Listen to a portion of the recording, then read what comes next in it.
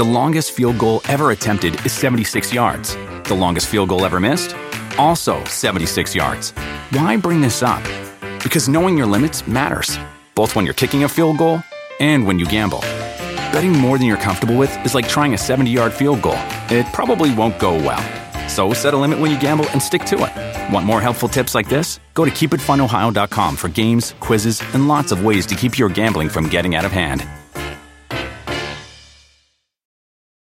Do you want a beautiful lawn? Enter TruGreen, the easiest way to get a great lawn. Just water and mow, and they'll do the rest. Weed control, fertilization, aeration, and more. TruGreen is the official lawn care treatment provider of the PGA Tour, and they have a verified best price, which guarantees you the lowest price with no compromise on quality. You do you. Let TruGreen do your lawn care. Visit TruGreen.com, TruGreen.com, to get the best lawn at the best price with the best people. Guaranteed. Bobby Heenan, that is a very good-looking sport coat you've got on. Yeah, and I paid for mine. Mine isn't government issue. Oh, complete. Go ahead, interview me now. That's your job out here. Bobby People like Heenan. to know a little bit about me. Yes. You're the kind of a guy that just keeps talking, don't let anybody else get a word in. Now, interview me while I can get my interview done here. I'd like to. And don't waste any time talking about other little things that are trivial. Talk to me right now.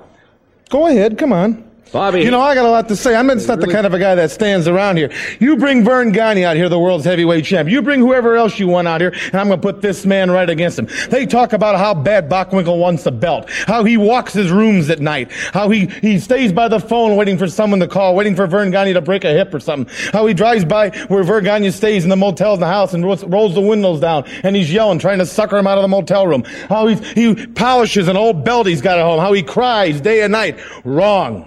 Not day and night. Not week in, week out.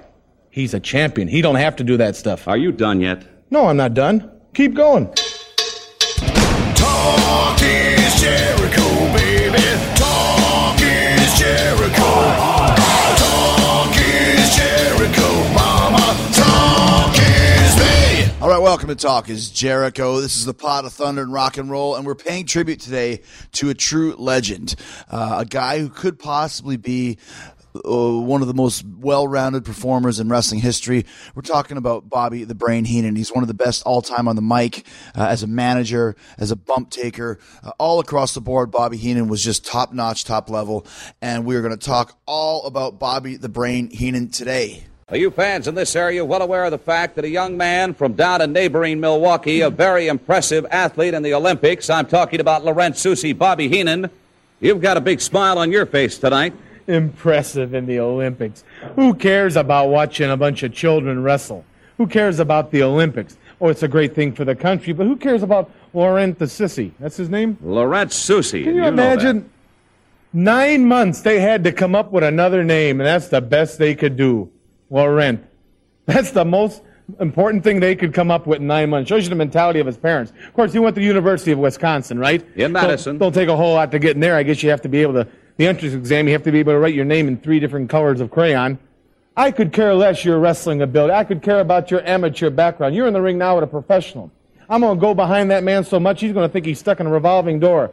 I'm going to take him down, take him around, show him the town. I'm going to reverse neck snap his neck. I'm going to dislocate both his shoulders. Then I might just paintbrush until my hands are swollen shut. The great Bobby Heenan, and I've got 2 guests on the show today, 2 very great color commentators in their own right to help me pay tribute to Bobby. I'm talking about Cyrus, host of Killing the Town with Storm and Cyrus on the Jericho Network, who, as you're about to hear, has taken a lot of inspiration on the mic from Bobby as a color commentator for New Japan Pro Wrestling, as a manager back when he was doing that, and also former WCW color commentator and a good friend of mine, Mark Madden, makes his Talk is Jericho debut to discuss working with Bobby Heenan for years in WCW.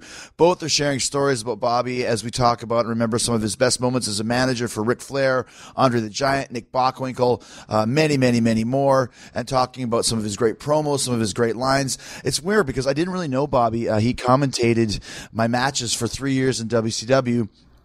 And I didn't really know much about him. I didn't really hang with him at all. But having him commentate my match for my debut on Nitro was one of the biggest honors of my career.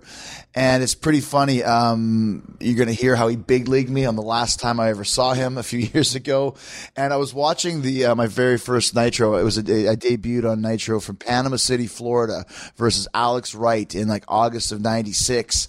And he Bischoff. Well, we talked about this, how Bischoff was putting me over, and Bobby goes, "Would you co-sign for a loan for this guy?" And then I actually watched it back, and we talked about this, about how I didn't accept the victory over Alex Wright because he crashed and burned on a dive from the top, and he was going to get counted out. But I rolled outside and said, "I'm not taking the victory that way." And Bobby Heenan goes, "What a wimp. Take the victories you can get him, kid." And Bischoff's like, "Yeah, but what a good guy." He goes, "Oh, yeah, great guy, but his wallet's going to be a lot lighter. Take the victories when you can." And boy, he was right. I didn't get a lot of victories in WCW when I first started there, but Bobby paved the way. But great performer, and I'm really excited to pay tribute today. Humanoids and Ham and Eggers, the ballad of Bobby the Brain, who passed away September 17th from complications from throat cancer. But before Cyrus and Mark Madden join us, cabins are booking up fast for Chris Jericho's Rock and Wrestling Rager at Sea. We announced the maiden voyage last week, and the response has been overwhelming. We've had cabins sold from over 30 states and 6 countries already. It's going to be amazing. Remember, it's not this October. It sets sail October of 2018. October 27th, 2018, over 1 year away to save up your cash and get your plans together to book a cabin on the cruise of a lifetime. We're leaving from Miami. We're going to Nassau, and the lineup, I did my best to put together a stellar lineup for you, featuring me. I'm going to be there doing Talk is Jericho live, doing the Words of Jericho, schmoozing, mingling. Hell, I might even marry a lucky couple. We're working on that. We got Jim Ross hosting, the lovable, amazing, good old JR will be hosting the cruise, hosting the Ring of Honor, Sea of Honor tournament with 12 different wrestlers. 4 Women of Honor will be there. Now, these matches will be happening in the middle of the ocean. Okay, we got a ring set up on the deck of the ship, which we had to have very much engineers had to come and give us their analysis and all these different things on how we could get the weight limits and all that stuff. It's the first time ever, so there's a lot of stuff that had to be done. But the Sea of Honor tournament, presented by Ring of Honor, will take place on the ship in the middle of the ocean. And the winner gets a future title shot for the ROH World Heavyweight title. So that is something huge at stake. And then we've got Ricky the Dragon Steamboat is going to be there. Mick Foley, Rey Mysterio. There's going to be a live Killing the Town with Lance Storm and today's guest Cyrus. There's going to be live Keeping It 100 with Conan, Disco Inferno, and Shane Helms. Beyond the Darkness will be there. Dave Schrader and Tim Dennis giving you paranormal talks, I guess you'd say, seminars about ghosts and monsters and a whole bunch of cool stuff. Raven will be doing some comedy. Mick Foley will be doing some comedy. Jim Brewer will be doing some comedy, and he'll also be playing with his amazing band, Jim Brewer and the Loud and Rowdy. What a great rock and roll band they are. Busted Open Radio, LaGreca's going to be there. All the boys from that amazing show. We also got Fozzy. We're going to be playing Judas and a whole bunch of other tunes. Phil Campbell and the Bastard Sons. As soon as Lemmy passed away, Phil continued on the Motorhead vibe. He was their guitar player for 30 years. He was the main riff writer, and he moved straight forward into Phil Campbell and the Bastard Sons, featuring actually 3 of his sons are in the band. They're a great rock and roll band. You know you're going to get some cool Motorhead tunes from that. King is going to be there. We toured with them. Great group of guys and a great rock and roll band. The Dives, awesome power pop band from New York City, featuring Evan Stanley is in that band. And we got the Dave Spivak Project. Speewee, he's going to be playing some of his tunes, rocking the lounges and doing the singer-songwriter thing. We also got Shoot to Thrill, the world's greatest female AC/DC cover band. What a cool thing that is. Blizzard of Ozzy, the world's greatest Ozzy Osbourne tribute band. And there's more to come, a lot more announcements to come. So go to ChrisJerichoCruise.com to get your cabin now. You can get them for as low as $150 to book. Obviously, that's the deposit you put down. But go check it out, ChrisJerichoCruise.com, and join us for the destination vacation of a lifetime at ChrisJerichoCruise.com. All right, Mark Madden and Cyrus from Killing the Town with Storm and Cyrus are coming up. Hey, this is Chris Jericho inviting you to the first ever Rock and Wrestling Rager at Sea. Picture this: rock and roll, wrestling, comedy, live podcasting, all on the open ocean from October 27th to the 31st, 2018, from Miami to Nassau. I'm bringing Hall of Fame wrestlers, some of the greatest rock and roll bands on the planet, and putting the first wrestling ring on a cruise ship ever. Don't be a stupid idiot. Make the list. Check us out at ChrisJerichoCruise.com. Talk is Jericho. Okay, so Madden, what were you just saying about 18 months? Well, I always have kind of lobbied to be on the Jericho podcast because, it's the best podcast in wrestling. And you always said 18 months from now, 18 months tops. And now here we are 18 months later, and I am just pleased as punch to be on the Jericho podcast. Well, here's the thing, though. The reason why you're on is because Don Callis, who's also on the air with us, Cyrus, suggested your name when I mentioned who we should get to do this tribute to Bobby Heenan. So this is all Cyrus's fault. And if it wasn't for him, you wouldn't be on the show. You can't fool me, Jericho. You're still crazy about me. How do you feel about Madden, Cyrus? When's the last time you saw him? Last time I saw him, he was scooping my then girlfriend at your wedding in Winnipeg. God bless him. Would you think going how old? He goes, how old is she? I'm like, she's 20. No, she's not. She's younger than that. Is that the one that we went deep sea fishing with, and you were throwing up the whole time? Exactly. Yeah, not because of her, just because I'm seasick. But yes, the same. Madden, did you think one would think the smell would be similar. Did you think she was Filthy Amy or something like that, Madden? Is that what happened? Let's just leave Filthy Amy out of this. So we're on the line today. Obviously, the passing of Bobby the Brain Heenan very recently, and I wanted to just get a couple guys that knew him in different ways. Now, obviously, Madden, you worked with Bobby Heenan a lot in WCW. Am I correct? Yeah, I was in the company with Bobby from '94 through 2000. Okay, so and Don, did you ever meet Bobby? I actually never did. I just grew up watching him and then continued as a fan as I continued my career, so never had the pleasure. Okay, and I'm in the middle. I met him, but I don't, everyone's like, oh, I'm so sorry about your loss. And it's like, I don't really remember any real experiences with Heenan other than the fact that he called my matches for 3 years in WCW. Because as you know, Madden, it was very much a class system in WCW, and Bobby would only come in for pay-per-views and nitros and not really talk to kind of the lower-end guys. Not that he was ever rude, but we were never really given access to those type of top talents. And not only that, Chris, but the announcers always had a separate dressing room, and Bobby just chose to stay in the dressing room most of the time. He didn't come out to catering very often or mingle or stuff like that. So I don't know if Bobby kept himself above everybody else in WCW, but I never sensed that Bobby was very happy to be there. He got paid a lot of money, but Bobby always saw WCW as minor league. Okerlund was the same way, and I don't mean to denigrate Bobby because he's the best, color guy and manager ever, but I base that opinion based on his work in WWE. He wasn't particularly good or inspired in WCW. He just didn't have the same flow or consistency.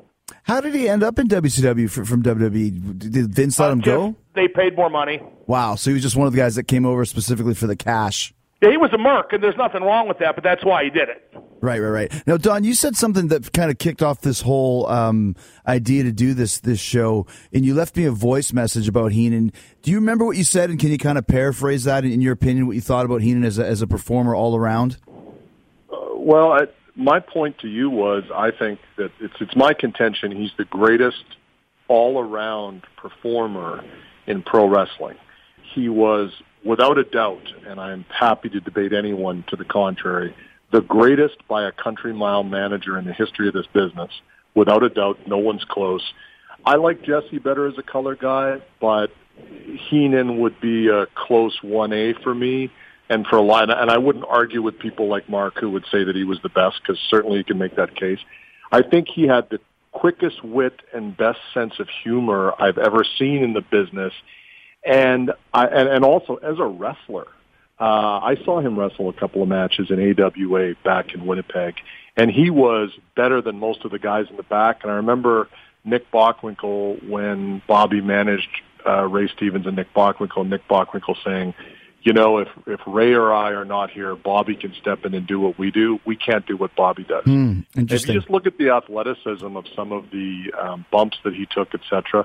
I also think Bobby, people say, well, he could have been a character actor in Hollywood.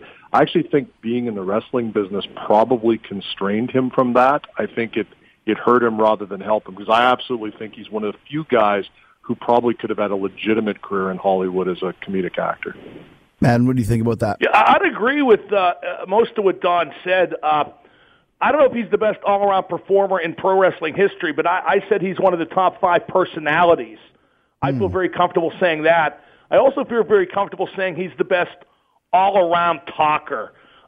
Today it's all catchphrases and doing the sing-along and repeating the same stuff over and over again ad nauseum, whereas Bobby just listened, looked, and reacted. And his wit was so spontaneous and so quick. He didn't have the scripted ad-libs like so many announcers have.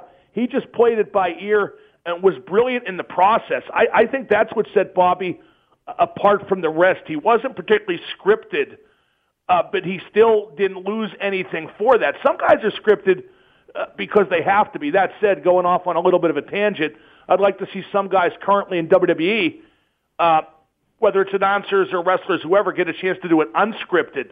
But Bobby was always doing it off the cuff. Today, I know that the announcers in WWE have Vince in their ear and whoever in their ear during the entire broadcast. You wouldn't want to have done that with Bobby because it would have really constrained him. The Bobby you would have got wouldn't have been nearly as good.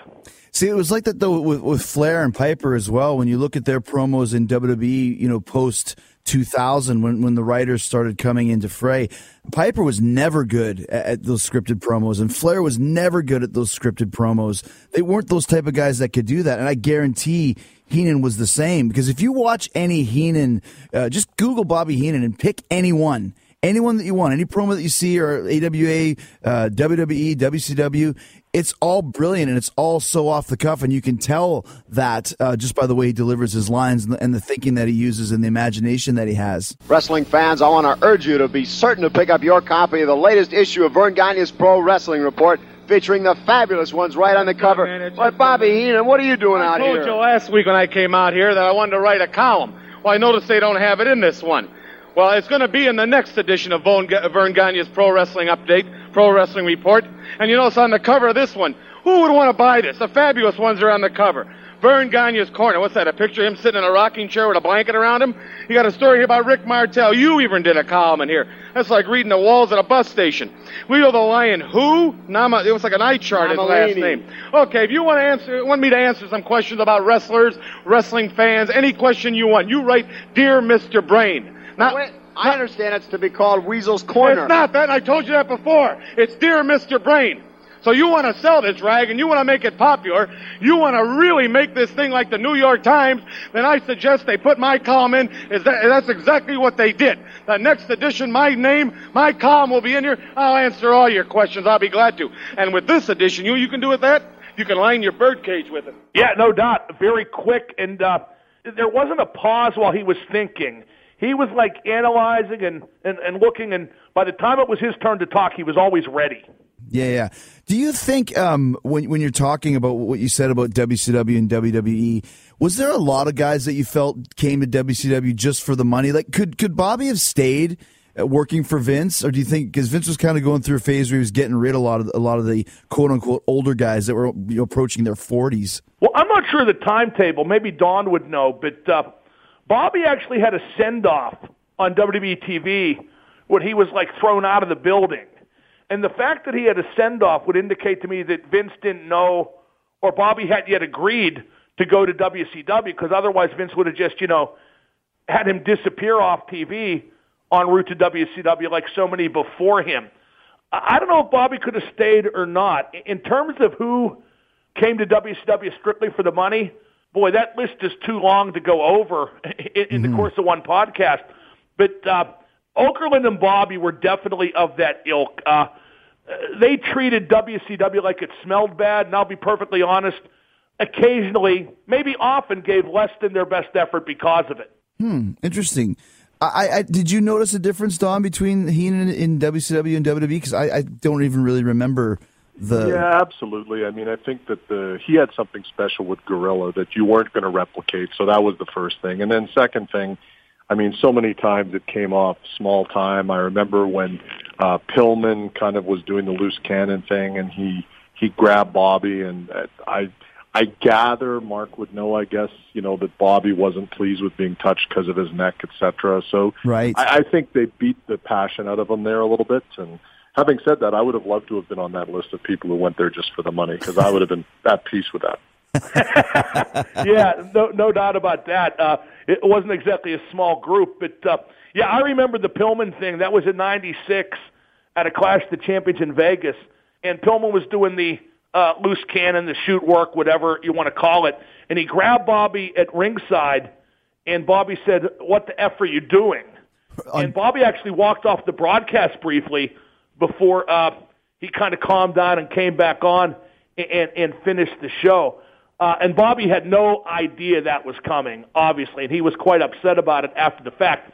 One thing that kind of constrained Bobby in WCW as well was the NWO angle. The NWO angle put Bobby in a tough position, which he did not like. He was still a heel, but he had to be anti-NWO. So his character became unfocused, and he got tired of that after not too long. So what you're saying is because they were kind of there to invade the company, that anybody who was a WCW company man was supposed to be against that. Yes, exactly right. But Bobby still had to be a heel when talking about matches that were strictly within the context of WCW. So it was almost like he was going back and forth within the context of the same broadcast. And I know for sure he did not like that. When you talk about Heenan, who are some of the biggest pairings that come to mind right off the bat, the Don, of the guys that he managed? You know, for me, it's Nick Bockwinkel, because that's what I grew up on. Right. And that was a really unique situation, because Bockwinkel did not need someone to talk with for him, one of the greatest talkers of all time. But somehow the thing with Bobby was just magic. And the rest of the Heenan family as well at that point in the AWA. I think that was really the Bockwinkel pairing was really the apex. In WWE, I mean, people remember the Andre stuff and whatnot. I love the work he did with Terry Taylor, even with trying to get Steve Lombardi over, not the easiest thing in the world. You know, so many of the things he did, it really didn't matter who you put with him. I recently watched him on Bob Costas from like the early 90s, I guess it would have been. And it was clearly totally spontaneous.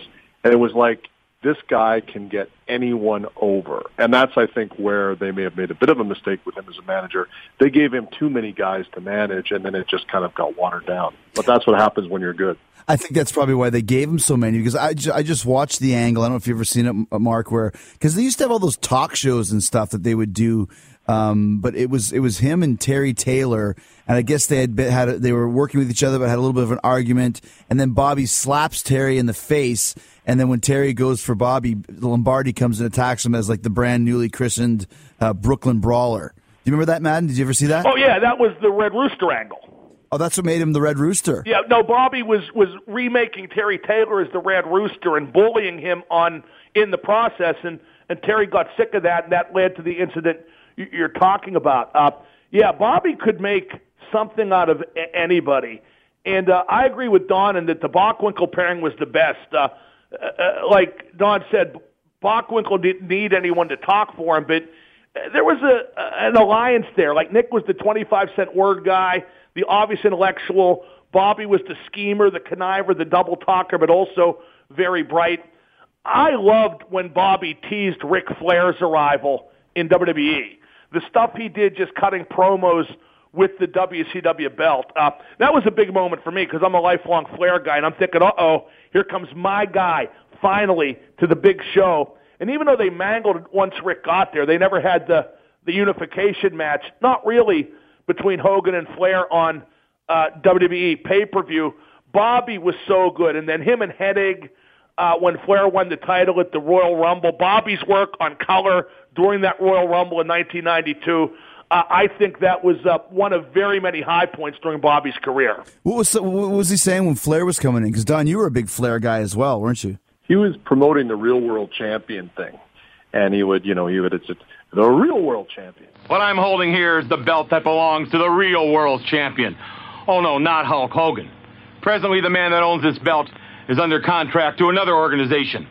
But in the near future, he may be arriving in the World Wrestling Federation. If so, it would be my honor and privilege to be the advisor of this man. Now, you want to compare this belt to Hulk Hogan's? That would be like comparing ice cream to horse manure. You want to compare the man that wears this belt to Hulk Hogan? That would be like comparing ice cream to horse manure. You see, Hulk Hogan is the World Wrestling Federation champion. The man that owns this belt is the real champion, Ric Flair. And actually, it's funny because I've ripped off so much Bobby Heenan now with the work I do with New Japan Pro Wrestling as a color commentator. I have a loose affiliation with Kenny Omega, the world's greatest wrestler right now. Mm-hmm. And so one of the things that people have said, well, what are you his advisor? And I always say, no, we're family, which is my shout out to Bobby. And also, I call the matches fairly straight, although I do play a heel, which is sort of unique right now in color commentary. One of the things I do, whenever Omega wrestles, I channel Bobby Heenan in that Royal Rumble. I am totally invested in my man, and it goes back to Bobby Heenan's secrets for being a good manager. Manage like a wrestler, wrestle like a manager. And what Bobby meant by that is every time your man gets hurt, you should be feeling it because that's your meal ticket. You're invested in that. And when you do have to get in and wrestle, and Bobby, like myself, was a trained wrestler, don't take those nice bumps. Take bumps like you're a sack of shit, but fly. And Bobby did that as well. And I think that that's something that's so lost. And I know Vince hates managers and doesn't think they can draw, but Vince knows they can draw. There's just not a lot of guys like Bobby Heenan around that can do it. It's interesting when you say, what did you hear him say that wrestle like a manager and manage like a wrestler? I don't remember, but you and I have talked about this. In 2003, I had an offer, not a great one, to write one of those kitschy management books that you see in airports, you know, Leadership Secrets of Attila the Hun or whatever, right. and with a wrestling angle. And my thing was going to be manage like a wrestler, and then in brackets, wrestle like a manager. I remember thinking I would try to get Bobby Heenan to write the foreword for that. Just never wrote the book. But that was because when I went to WWF as a manager, I had no friggin' clue how to manage, but I just did it based on hearing Bobby say that. So if someone did something to Kurgan, I mean, I registered as if I was getting hit. And those are good fundamentals to for anyone that is trying to be a manager now. You have to think about it. This guy is your meal ticket. So you're invested, and you have to act that way. Yeah, when Bobby brought the WCW belt on WWE TV, he built it up so great. The line I always remember is, to compare this belt to the belt Hulk Hogan has would be like comparing ice cream to horse manure. To compare the man who holds this belt to Hulk Hogan would be like comparing ice cream and horse manure. You want to compare the men? Fine. Then let's compare Hulk Hogan to Ric Flair. And when he said Ric Flair for the first time, I just popped. I went absolutely insane. And Bobby did such a good job teasing Rick coming in. And then the WWE dropped the ball. Like I said, they never really did the unification match between Hogan and Flair, and as good a job as Bobby did building up the belt, like Gorilla would make fun of it, demean it, call it a toy, but Bobby was brilliant. That was one of Bobby's finest hours, and the chemistry between him and Flair on TV, and later when Curt Hennig made it a trio, the respect between all of them was so evident that got transmitted to the viewer, that they were a real team and legitimately invested in each other. By the way, we heard some startling news this week from the camp of Ric Flair. The members of the team, along with their captain, are standing by. Let's get their thoughts. I told you when I came here, I'd be with the greatest mind in the WWF. Well, thank you. I have moved up now in the organization. I am now the financial advisor. But right now, I'd like to introduce a new member, a man who is going to be the executive consultant to the real world champion. Mr. Perfect! Yeah! Come on down! All right.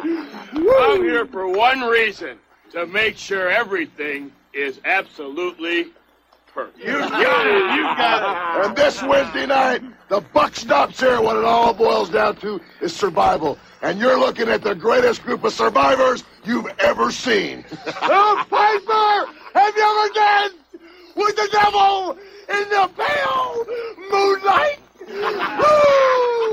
There's so much stuff talking about here that I want to kind of bring up. Another thing that I thought was really interesting as well of what you were talking about was the athleticism of Bobby Heenan, but bumping as if he was, you know, like there's the Jim Cornette bump, right? Which is obviously a guy who doesn't really know about wrestling, but he flips and flops and flies. He's a great bumper as well. But Heenan was almost like an artist in bumping like shit on purpose. He bumped like Enzo Amore, but it was intentional. Right. That's going to get me heat somewhere, or not. But no. I mean, the thing with Bobby, I just sent you, Chris, a clip of Shawn Michaels chasing Bobby. And I will tell you, I bet there's 5 guys in the whole business right now that could do that bump almost as well as Bobby did. And Bobby wasn't working out and doing CrossFit and everything else. So his athleticism as a worker he didn't have a great body, but he was phenomenal. And I don't know why exactly he never pursued it more, probably because he wasn't a huge guy. But, man, could he work his ass off. And when Ray Stevens and Nick Bockwinkel say so, that's pretty good recommendation, I think. Yeah, there's that clip, Matt, and you see he takes this majestic bump over the top rope that I don't know if I could have taken it when I was, 25 years old. He just soars over that thing, barely grabs it by his hand and lands on his feet. It's in loafers. In loafers and a sequin jacket. Matt, when you were working there, did you ever commentate with Bobby on the show? No, I would have loved to have. I was around Bobby a lot, but Bobby kind of kept his own counsel. Not that he was, dismissive of me. In fact, he was actually very encouraging, and any word of encouragement from him was hard currency in my book. But like I said, Bobby just didn't seem to be altogether that happy in WCW. I think he and Oakland were very close, but maybe that was a bad thing for both of them because, misery loves company, but it also gets more miserable as a result of that company. But no, I never commentated with Bobby, and I really would like to have. Do you have any stories of times that you were with him or things that you saw that happened? No, not really. I mean, Bobby told a lot of stories. I know this is like an R-rated podcast, many of which I still can't repeat here.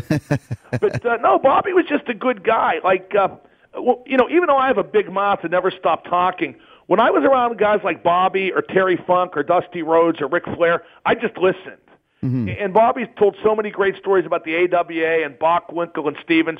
I really liked hearing him talk about Bockwinkel and his relationship with him both in and out of the ring because I thought that those two were just fascinating together. I grew up in WWE territory, but when tape trading became popular and I started seeing Bockwinkel and Heenan, I just thought that this is about as good as it gets.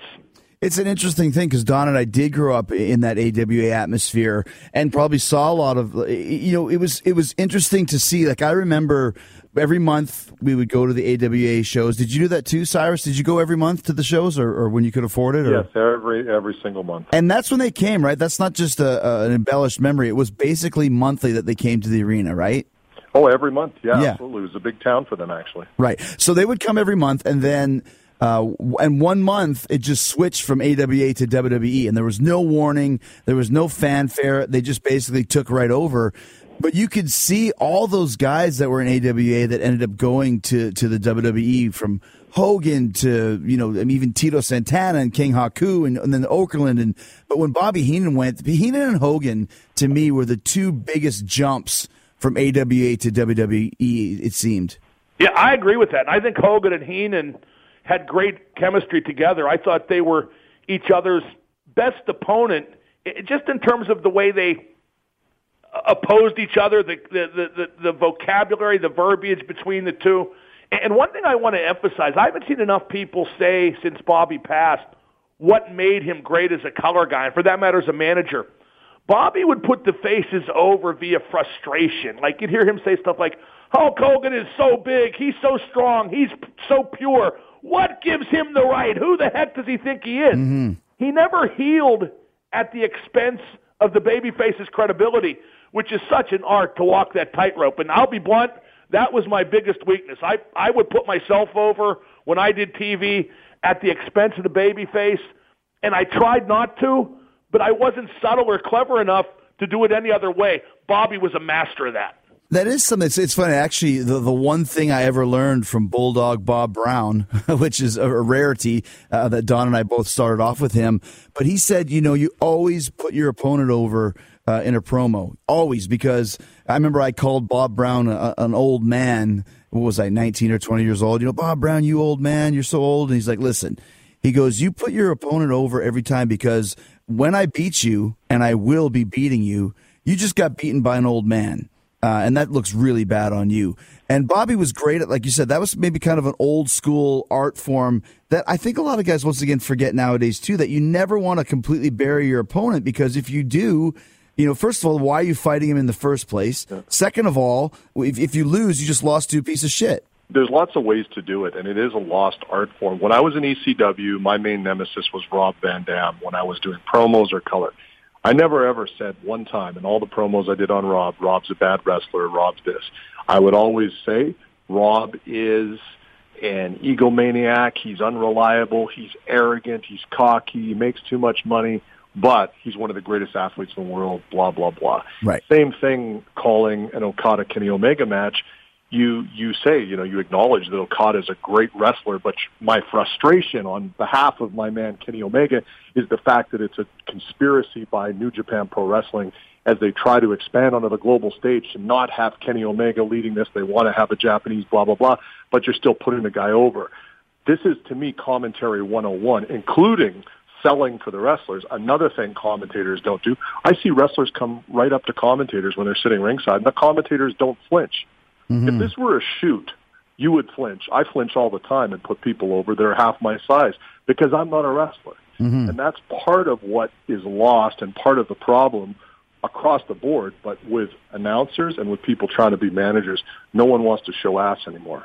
Do you agree with that, Madden? Well, the only thing I was ever good at was flinching. So no, I definitely agree with that. And I don't get the WWE color because it all sounds the same to me. You could pick Bobby out of a crowd of commentators, even back during the golden age of color commentary, which was right about that time with some of the guys like Roddy Piper doing heel work in Georgia and stuff like that. But yeah, Bobby was willing to make himself subservient to the people he was talking about without damaging himself too much. Again, it was just a tightrope. Bobby didn't want to be cool or cheered, which is the heel disease for the past 20 or so years. He was good at being funny, but he was smarmy at the same time, a very unlikable kind of funny. He just knew how to be an extremely effective heel. It's interesting, too, because I'm watching, once again, even, WrestleMania, where they're in Las Vegas and they're outside, and, Vince had all those guys dressed in togas, which was ridiculous. But Bobby comes out, on a mule, riding backwards. He was the butt of the jokes for those type of things. But yet he was still so smarmy, and he kept his heat by being a buffoon at times, but then also doing something really evil, causing Hogan to lose the title or whatever it might be. So he could play both those characters, which is a very hard thing to do. Chris, you'll remember from Winnipeg, Bobby Heenan wearing the weasel suit. Yes. And not only wearing the weasel suit, tripping over the tail and taking a bump in the ring. Just to get it over. He was a master. Well, and he did that in the WWE as well, and that's another thing, the whole weasel gimmick, to where, he was actually wrestling in a weasel suit, and that followed him throughout his whole career as well. Will they get Heenan into that weasel suit? Wally Carbo, promoter, gets into the ring. Heenan's refusing, now Heenan's complaining. Heenan goes to get out of the ring. Now Heenan is... I don't know what's going on. Now Carver goes over to talk to Al DeRusha, the ring announcer.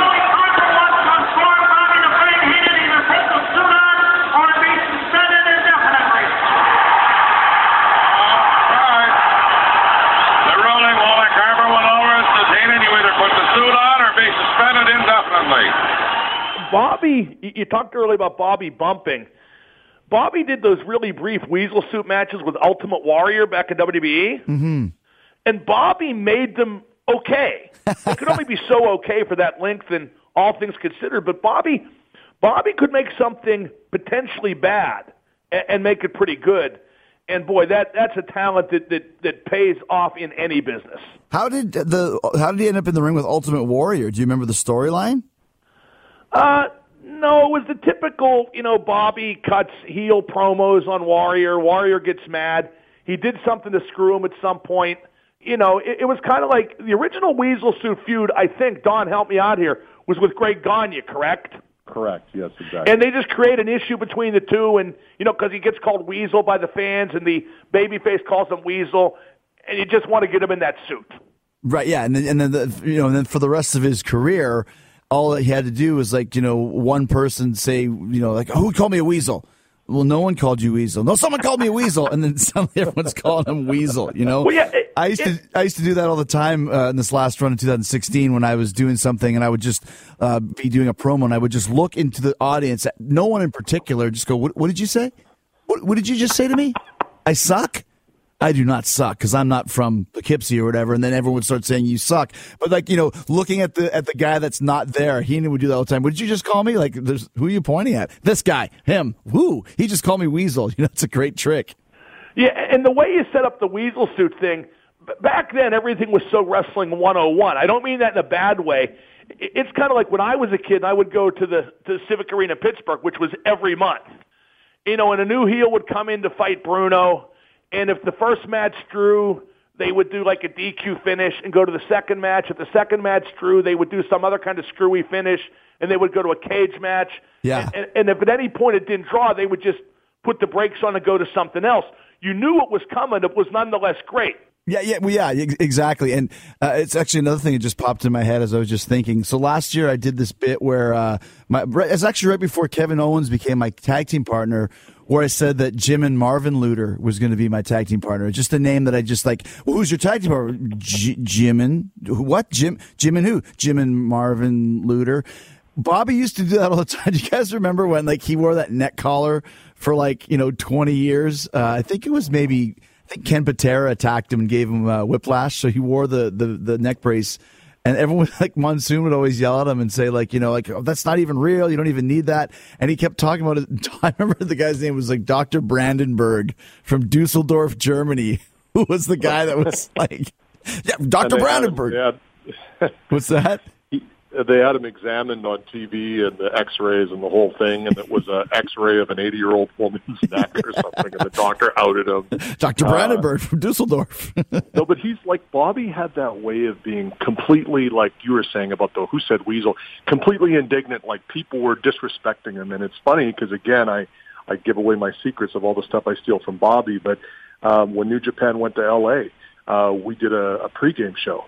And it was, the building was problematic in terms of dressing rooms. So I made a comment like, has anyone seen my dressing room? I was told that I was going to have my own dressing room with crystal and caviar and blah, blah, blah.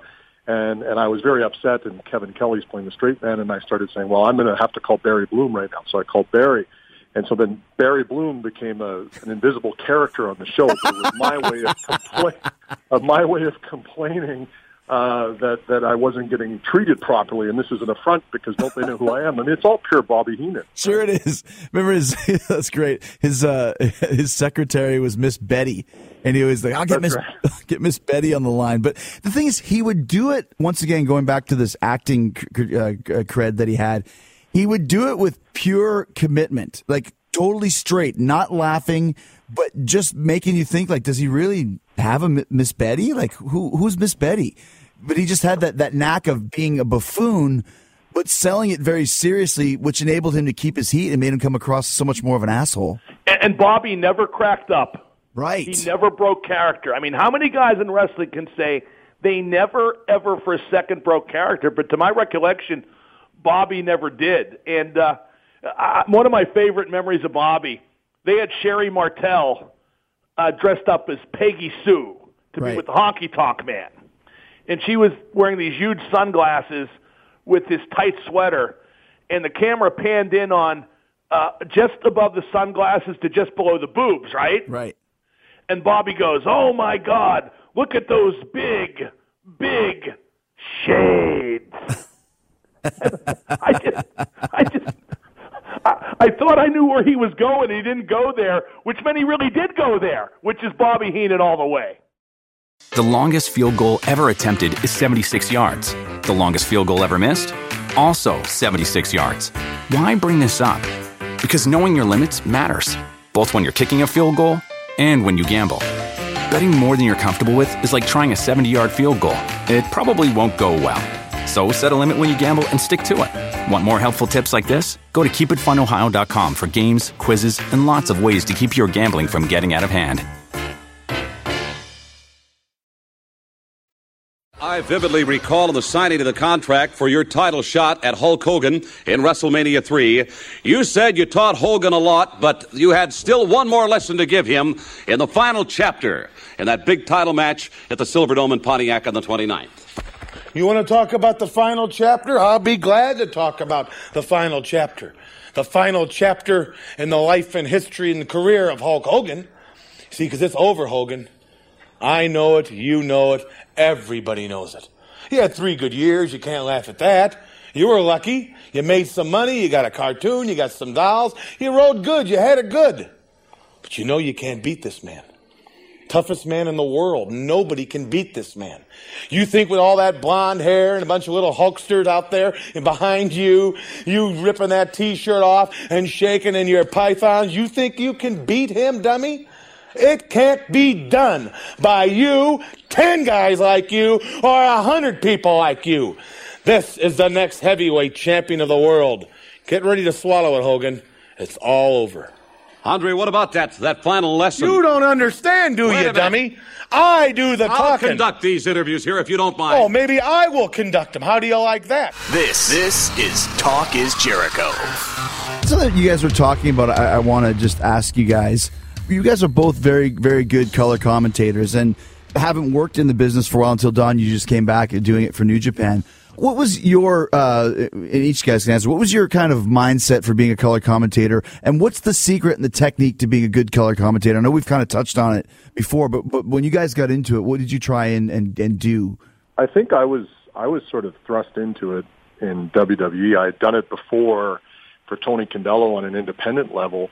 But and in an ECW, I mean, when I went there, they made me the color commentator, and I at first I wasn't sure what to think of it because I was like, I've always been a performer. What I loved about color commentary is the boys love you if you do a good job because they know you're out there getting them over. It really felt to me more like being on a team than when you're just out there doing your individual thing. Now, the real key to a good and valuable color commentator is if you are able to get yourself over at the same time as getting the talent over, not only not taking away from the talent in that process, but actually enhancing the talent, because what you will end up with is a color commentator who's over on their own, which gives them more credibility, whether it's as a heel or a babyface or a tweener or whatever. That's the secret to walking that line. That's what Jesse did, that's what Bobby did, and that's what so many of them now can't do anymore. Well, first off, I'm not sure I was that good. I was very uneducated on how to do it. I only knew what I had seen. But what I tried to do was, it depended on the match, and maybe that wasn't a good way to do it. But when Goldberg came out, I treated it like the Super Bowl. I did it ultra straight, like a legitimate sporting event. And then it kind of trickled down from there. Now, during the time I did it, 2000 WCW, things had frankly deteriorated. I'm not using that for an excuse, but they had a match between, I think, Kidman and Shane Douglas that was Viagra on a pole. Oh, my gosh. Now, how the hell am I supposed to call Viagra on a pole except to make it farcical? Right. So I made it farcical. After the broadcast, I forget who it was, whether it was Eric Bischoff or Keith Mitchell, somebody like that says, "You were too silly during the Viagra on a pole match." And I said, "You're right. I should have called it like Rogers and O'Connor at Comiskey Park, right?" So it just depended on this, like Judy Bagwell on a forklift match. Right. I mean, come on, what are you supposed to do there? But what I tried basically to do is to be funny, because that was my experience. I've done a radio show for 3 hours a day, for the best part of 25 years. And what I try to do there is just to be funny, because that's what holds the people's attention. In retrospect, I wish I would have gone to guys like Bobby and maybe been coached more, but I'm not really sure Bobby was up for that. And he's the one guy in the company. Tony Schiavone did some coaching with me, and I always really liked working with Tony, both in and out of the ring. But as a color commentator, what I think you should do is get the talent over. I mean, that's 101, but I think it's fairly obvious. And I also think you should comment on the action as opposed to tell stories. I don't like this prevalency today that you should tell a story when you're, whether it's play-by-play or color, because the story always ends up being the same. Like, if I had $1 for every time on a typical WWE broadcast today where the announcer said, "This is deeply personal," I'd end every show with $40 or $50. That's their go-to line. "This is deeply personal. It's between these two men on a level that transcends wins and losses and belts and yada yada." I think you should call it like a sporting event, but apparently I'm wrong because I haven't done it since 2000. I think the other thing to remember with it too is Jim Ross taught me a long time ago: talk in sound bites. So don't talk for too long, although I do that on the podcast every week. Don't talk for too long. Get your stuff in, and and that's the best way, in a sense, to kind of be able to get the talent over. And also, don't be afraid to lay out. Sometimes the action doesn't need a lot of description. Sometimes it just needs a reaction from you. I'll see guys get chopped, and I'll go, "Oh God!" Because that's kind of my shoot reaction if I see something stiff. So you don't always have to be telling stories. You don't always have to be talking. Sometimes it's just about laying out. It's just about reacting. And one of the really important things, it's the most important thing in many respects, is go and talk to the talent. Like when I go to Japan, I spend most of the day in the back, or even at the hotel, I'll talk to the boys. Hey, what do you got going on? What's happening with this feud? Anything you want me to get over? And that helps them, but it also helps me to do my job, to know what's going on. Those things are super, super important for sure. I agree with all that. And I try to talk to the talent, too, to pick up stuff from them as often as I could. But, Don, you made a great point about laying out. I used to call it using silence as a dramatic device, which doesn't happen enough in today's wrestling. But where you're more equipped to do that with New Japan is you're a two-man booth. I think three-man booths are the death of that concept. A two-man booth, the guys can work together. I'll be blunt. When you're in a three-man booth, you're just trying to get your stuff in. You're just trying to, make sure you talk as much as the other guy and make sure they know you're there.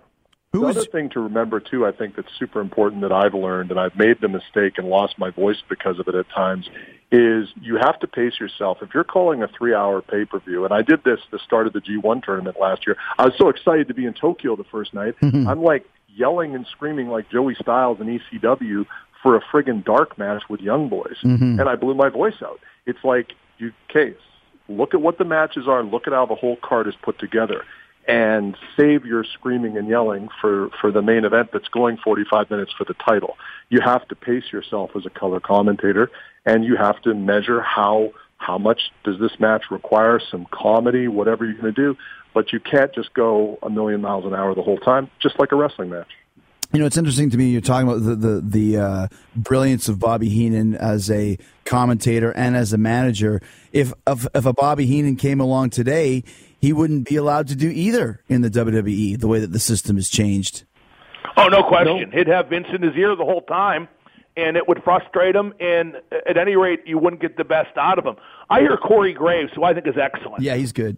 And he's not as good as he could be because somebody's always in his ear, and because he has to adhere to this notion that do this, do that, paint by numbers, and he can't expand beyond that. But I think that kid's really good and could be a lot better. Here's the thing that I don't understand is for years they didn't do that, and the color commentary was better. It's the same thing with the boys' promos. Before they started scripting everything, the promos in general were better. None of us in wrestling are Academy Award-winning actors. So if I'm not a good actor, why would you not let me just try to be myself instead of saying, well, you're this character, here's some lines. Really good working actors sometimes can't pull off verbiage. So why would you thrust that on a pro wrestler? In ECW, Paul Heyman never gave me one note in 2 years of anything I did on commentary, much less being in my ear for anything. And of course, in Japan, I'm not clear that they even always understand what we're saying. They just see Twitter, the reaction is good. So I think that would, to Mark's point, be very challenging to have someone in your ear, and someone yelling in my ear, I would probably walk out. Yeah, in WCW, by the time I got on TV, Vince had been in the announcers' ears in WWE for a few years, so the idea trickled down. So I used to have guys in my ear. Like who? Terry Taylor and Ed Ferrara are the two I remember. I think there were some other ones. But I told them, look, if you don't have confidence in me to do this job, come out here and do it. No offense, but I'd like to fail or succeed on my own merits. And they were very amenable to that. And the compromise we came up with was, look, if something's going on, you need steered in a different direction. As a member of the creative team, tell me that, and I'll be glad to do it. In terms of witticisms and one-liners, just give me mic drops. Just give me stuff that's foolproof, but don't intrude too much because I think the broadcast suffers for it. And that's the road we went down, and it was a lot easier to deal with after that. Who was your partner when you were there, Madden, on the booth? Well, I started out with Shivani in a two-man booth, and then when they did, remember they did the rebirth of the show where Russo and Bischoff both came back? Then it was a three-man booth with me, Shivani, and Scott Hudson. Gotcha. So was Bobby there all the way until the end of WCW? Like when it ended, he was done? Well, I wasn't. Okay. I left about 2 months before, but I believe Bobby was there till the very end, yes. It's interesting. I was just watching Bobby's Hall of Fame speech when he got into the WWE Hall of Fame. I don't know if you guys have seen that or not, but it was right when he had just had chemo for his throat cancer, 2004. And first of all, he was starting to get a very slurred speech, but man, it is hilarious. It's so well done. He does this one bit where he says, yeah, I was had a lot of different guys in the WWF. And he's like, oh, did I say F? Let me tell you something about wildlife. He goes, when I first came to this company, they had a mad dog. They had a junkyard dog. They had the British Bulldogs. They had a bird. They had a puppy. They had insects. They had killer bees. They had snakes. And only that, I was the weasel doing commentary with the gorilla. You want to talk about wildlife? When I came here, they had the 3 Freebirds. They had the junkyard dog, mad dog, 2 bulldogs, a guy with a Matilda, another dog. There was a junkyard dog. You had insects. You had 2 killer bees. You had serpents. You had a guy with a snake. You had a Hawaiian guy with a lizard. I'm not done yet. I'm not done yet. And you ready for this? And to top it off, I'm the weasel doing commentary with the gorilla. Totally tore the house down. It was great. But you could start to see that slurring. And I want to talk about how ironic it was that one of the greatest commentators of all time, one of the greatest talkers of all time, then loses his ability to speak for the last, 10 years of his life? Well, Chris, I just read a great story about that. You know, Bobby, even after he lost his speech, still did conventions and autograph shows and whatnot to sign autographs and, meet the fans as best he could, right? Mm-hmm.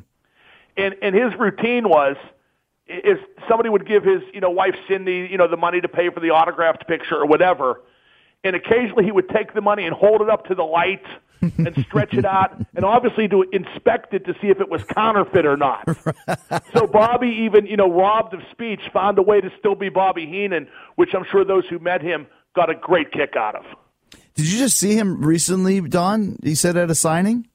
Yeah, I was at a signing in Winnipeg back in February, and at a table with Lanny Poffo. Not a lot of traffic there for Lanny and I, but I did get a Lanny Poffo promo for 4 hours, which was fun. He's a great guy. Sure. But no, Bobby was kind of the main draw, him and the Brainbusters, and I wanted to go talk to Bobby, but the lineup was so long for him that you couldn't get near him, sadly. But yeah, he didn't look well, and I don't think he has for a few years, right? Well, didn't he have he had the same surgery that Roger Ebert had, where they basically had to take off his jaw, his lower jaw, right? Yes, yeah. Is that what it was, right? Yeah, it wasn't quite as extreme as Roger Ebert's, Chris.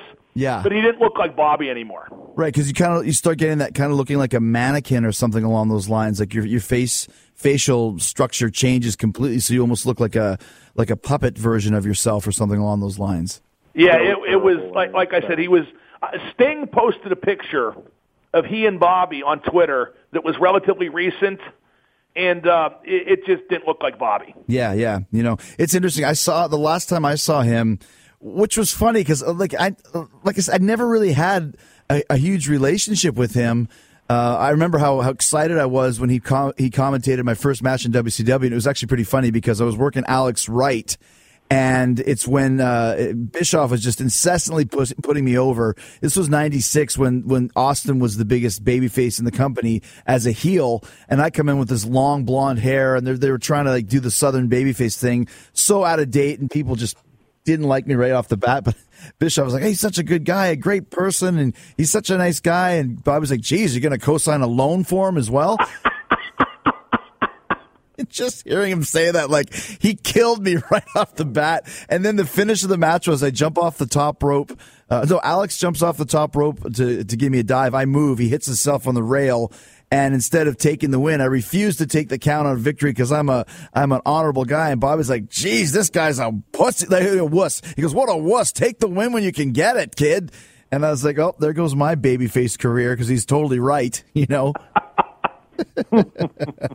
But, and then, so anyways, I went and saw him a couple years ago. I did a signing in New York, and he was there, like you said, in the condition he was in.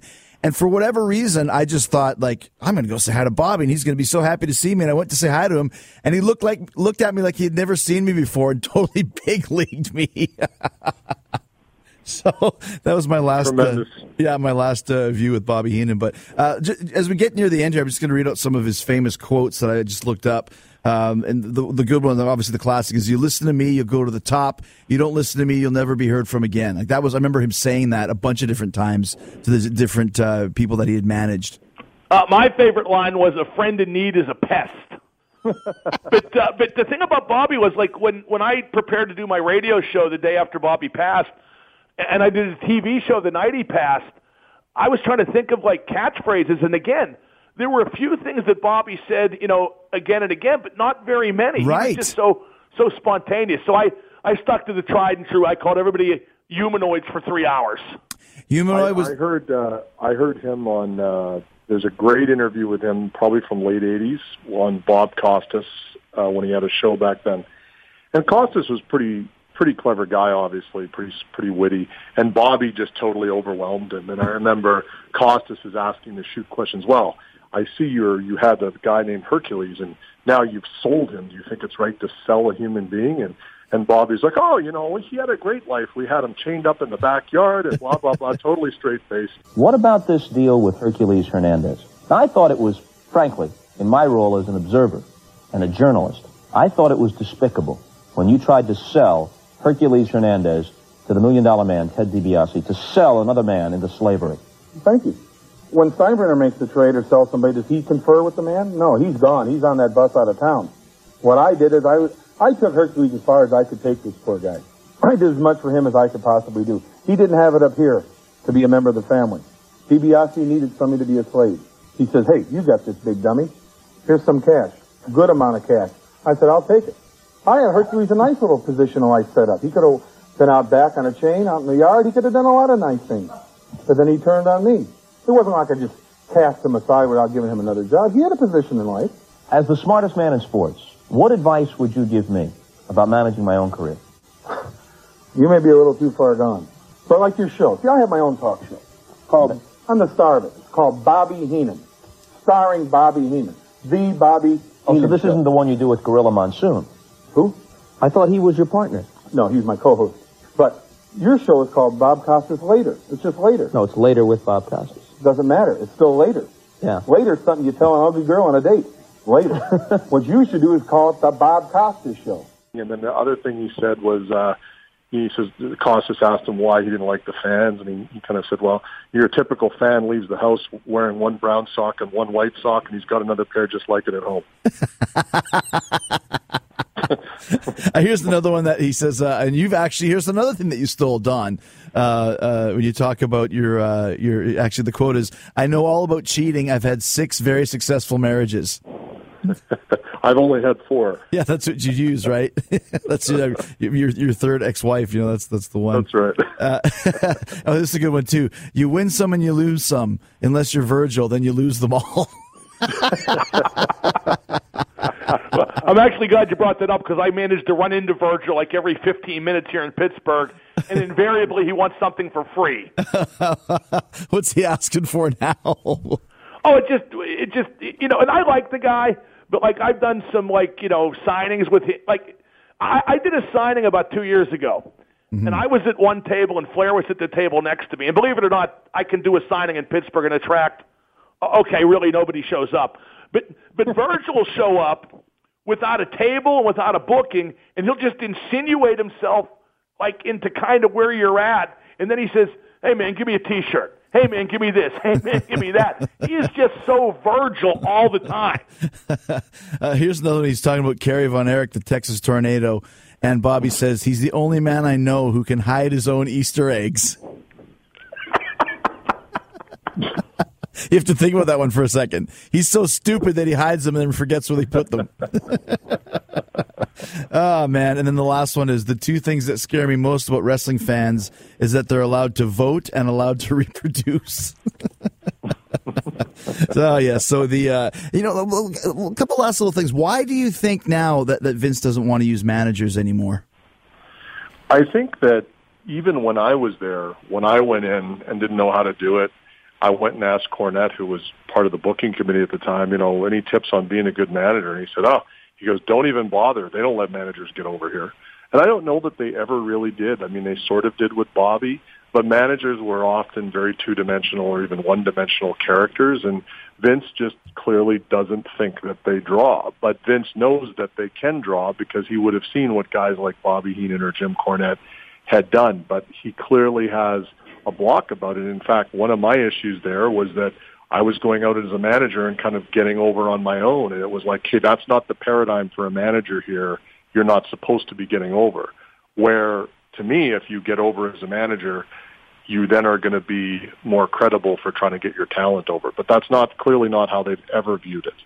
It's interesting, too, because I guess the one exception is, Paul Heyman as the advocate for Brock Lesnar, and then that really works. And actually, they did do that dynamic as well, kind of the Bockwinkel-Heenan thing when they had CM Punk and Heyman together, two guys that can talk, that had really good chemistry. Well, I remember way back when Vince Sr. had the three wise men, Grand Wizard, Lou Albano, and Freddie Blassie, and they would be the guys managing every heel, bringing in every heel. And I'm not sure they were that expensive because they didn't go on the road with the talent. They didn't do house shows. They just, work TV. Perhaps Vince, Vincent Kennedy McMahon, perhaps he doesn't like managers because he wants to do things differently than his father did. Maybe he feels that the manager can't get in the ring and deliver a payoff. I've heard all those kinds of things discussed, but you got to go back to square one when it comes to value of managers. There are always going to be X amount of wrestlers that can't talk and need somebody to talk for them. And managers have served and still could serve an invaluable purpose in that regard. Here's where the scripted promos and the quote-unquote writer, the Poindexters in the back who have never taken a bump in the business or drawn a dime, have screwed this up. Back in the day, you had a guy who didn't talk that well. The solution was put him with Bobby Heenan, put him with Paul Heyman. Now the solution is get the writers to write them some lines. And that has been a detriment to the business and to the boys in a massive, massive way because, in my view, you're just creating more bad promos and you're thrusting production and writing at people who don't yet even have necessarily the confidence in some cases to be themselves. So it's a very flawed paradigm, in my opinion. Yeah, you're right about that. And once again, like I said, if a guy like that came around today, he would never even have a shot, both from the commentating standpoint and from the managerial standpoint. And once once Brock leaves or Heyman leaves, whichever goes first, we might never see another manager again because it's not like they're training them at the Performance Center in Orlando. I don't think we'll ever see another. I hate the term hardcore, but maybe never another hardcore heel color commentator again. I think Corey Graves is kind of like a subtle heel on some occasions, but like when Lawler came back, it sounded like a wrestling broadcast again. Right. JBL, who I'm not the biggest fan of necessarily, but when he was on TV, it sounded like a wrestling broadcast. Now I'm not sure what it sounds like. It sounds so ambiguous. It's not a sports broadcast. It doesn't sound like a wrestling broadcast. It's so many shades of gray and just so meh. And nothing about it's memorable. Yeah. Well, like I said, I guess it's just the evolution of the business and the way things are now. Because now, like you said, you got guys on there like David Otunga, or you got Percy Watson, or you got Byron Saxton, and they were barely even wrestlers. And I think Cole at least has a little bit of steam, but you've heard him and he's lost his credibility so many times. It's just the way of the world now for a wrestling announcer. Just to wrap it up, last question for you guys. Favorite Bobby Heenan memory of all time? And I'll go first. For me, it was when Shawn Michaels kicks Marty Jannetty through the window, and Heenan goes, "Look, Marty tried to jump through the window to escape." Mine was Bobby's work at the Royal Rumble in 1992. Both color commentary during the match and his promo with Flair and Kurt Hennig after Flair won the Rumble and won the title. The way his character ran the gamut of emotions during Flair's 60-minute trip through the Rumble into the WWE Championship. And I'm, of course, a big Flair fan, always have been. That was like my guy, our guy from the NWA winning the WWE title. But even though Flair, 60 minutes in a Royal Rumble bumping for everybody, shouldn't need, any kind of embellishment to get over, Bobby still did so much for that match. He was absolutely brilliant. That was Flair's tour de force, and that match was Bobby Heenan's tour de force. I'm sure that Vince put Bobby out there and told him, you tell this story and get this guy over, throughout these 60 minutes. Oh, no question. No question. And just, I'll never forget when Flair comes out, number 3, which means he's going to have to go forever to win, right? Mm-hmm. Bobby yells out, "Damn it!" And back then, nobody really swore on wrestling TV. And it was just a damn it. But it kind of made you look up and take notice. And then at the end, when Flair wins, Bobby's not only celebrating, he's just incredibly relieved. It was the perfect emotion at the end of that match after all Flair had gone through and Bobby had gone through very evidently vicariously with him. Yeah, great point. Don, favorite memory? I'll give you 2. The first one is what Mark just said, the Royal Rumble, and the tribute to that, if people are on New Japan World, is the third Omega Okada match, where I literally at times was jumping out of the announce desk when I thought Kenny was going to get a pin, and really stole everything from Bobby Heenan on that. So that was one of the big ones. And then the other one, I'll say, and I don't know what match it was, but I just remember being 7 years old and going to the Winnipeg Arena and running to kind of yell at the heels and stopping right in front of Bobby Heenan and Nick Bockwinkel as a 7-year-old, and just hating Bobby Heenan, being blown away by the aura of Bockwinkel, and just all those combined great memories of wrestling the way I loved wrestling, the AWA and Bockwinkel. All of that to me is about Bobby Heenan and what he brought to the table and how he made you hate Nick Bockwinkel even if you respected him.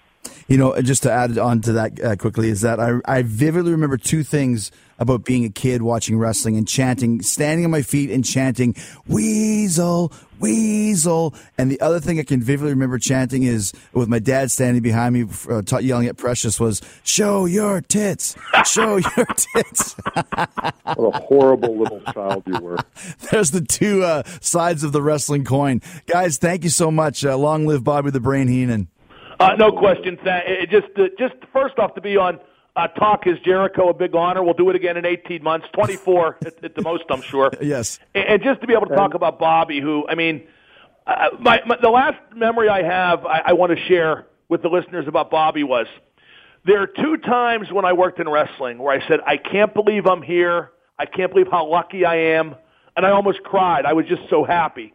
One was backstage when I first got to WCW, and I had met both these guys before, but I'm talking to Ric Flair and Terry Funk about wrestling, and the conversation's going on for a while, and I'm just, like a pig in slop. And then later on, but very early in my tenure at WCW, I'm standing backstage. Nick Bockwinkel was there for like a slamboree type thing, and Bobby's working there.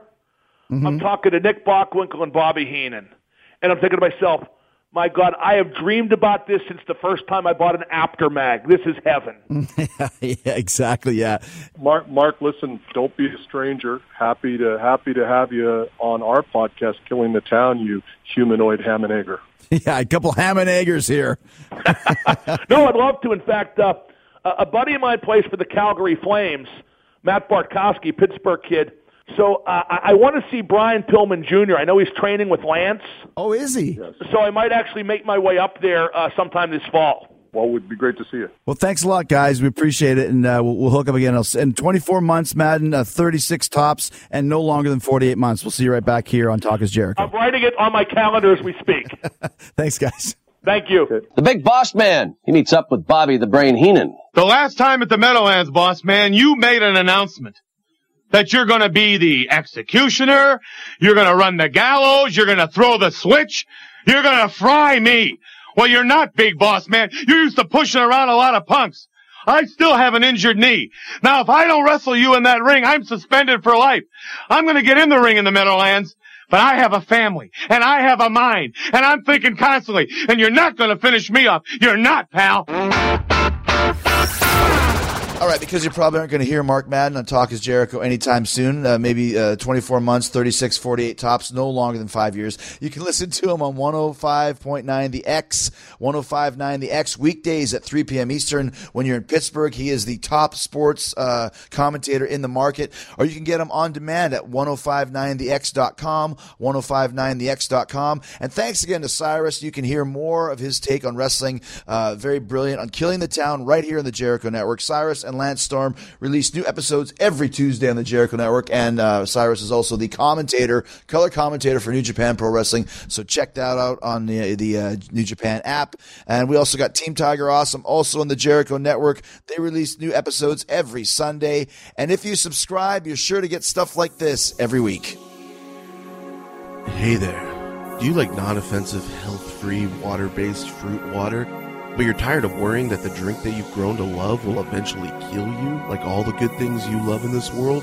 Well, try Fizz. At Fizz,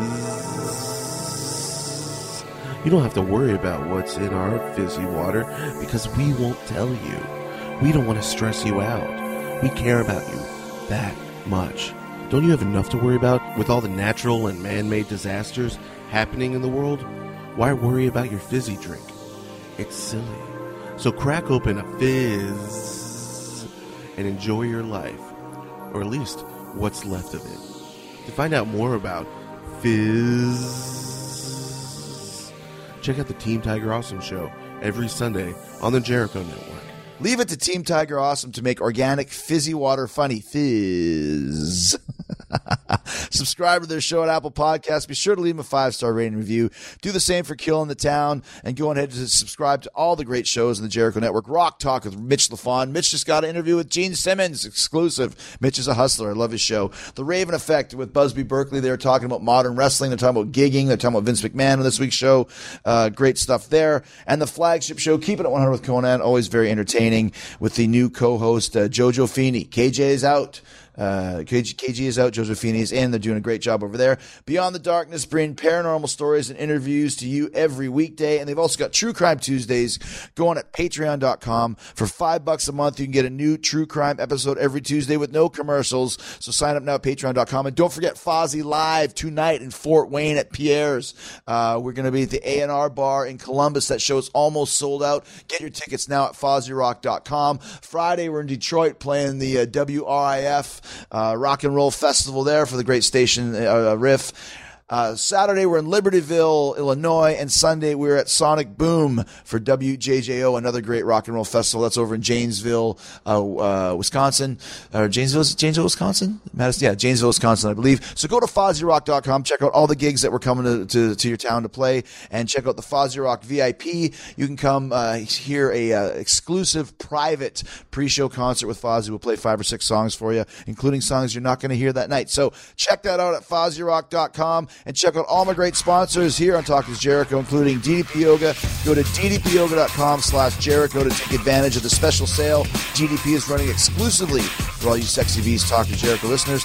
Don't forget about ZipRecruiter.com/Jericho to post your job for free. Save money on car insurance on Geico, and keep listening for the 60-second AP News headlines coming up next. And this Friday, we got Porn's power couple, Lexington Steele and Savannah Styles. They're married, and they are the top porn stars, adult stars in their field. And how would it be if you were both top porn stars and you were married? What's it like when they're not having sex on screen? What's it like when they are having sex on screen? Lexington Steele, Savannah Styles, here on Friday for Porn's Power Couple. We'll see you then. In the meantime, in between time, stay hard, stay hungry, peace, love, and hugs, and a big yeah, boy.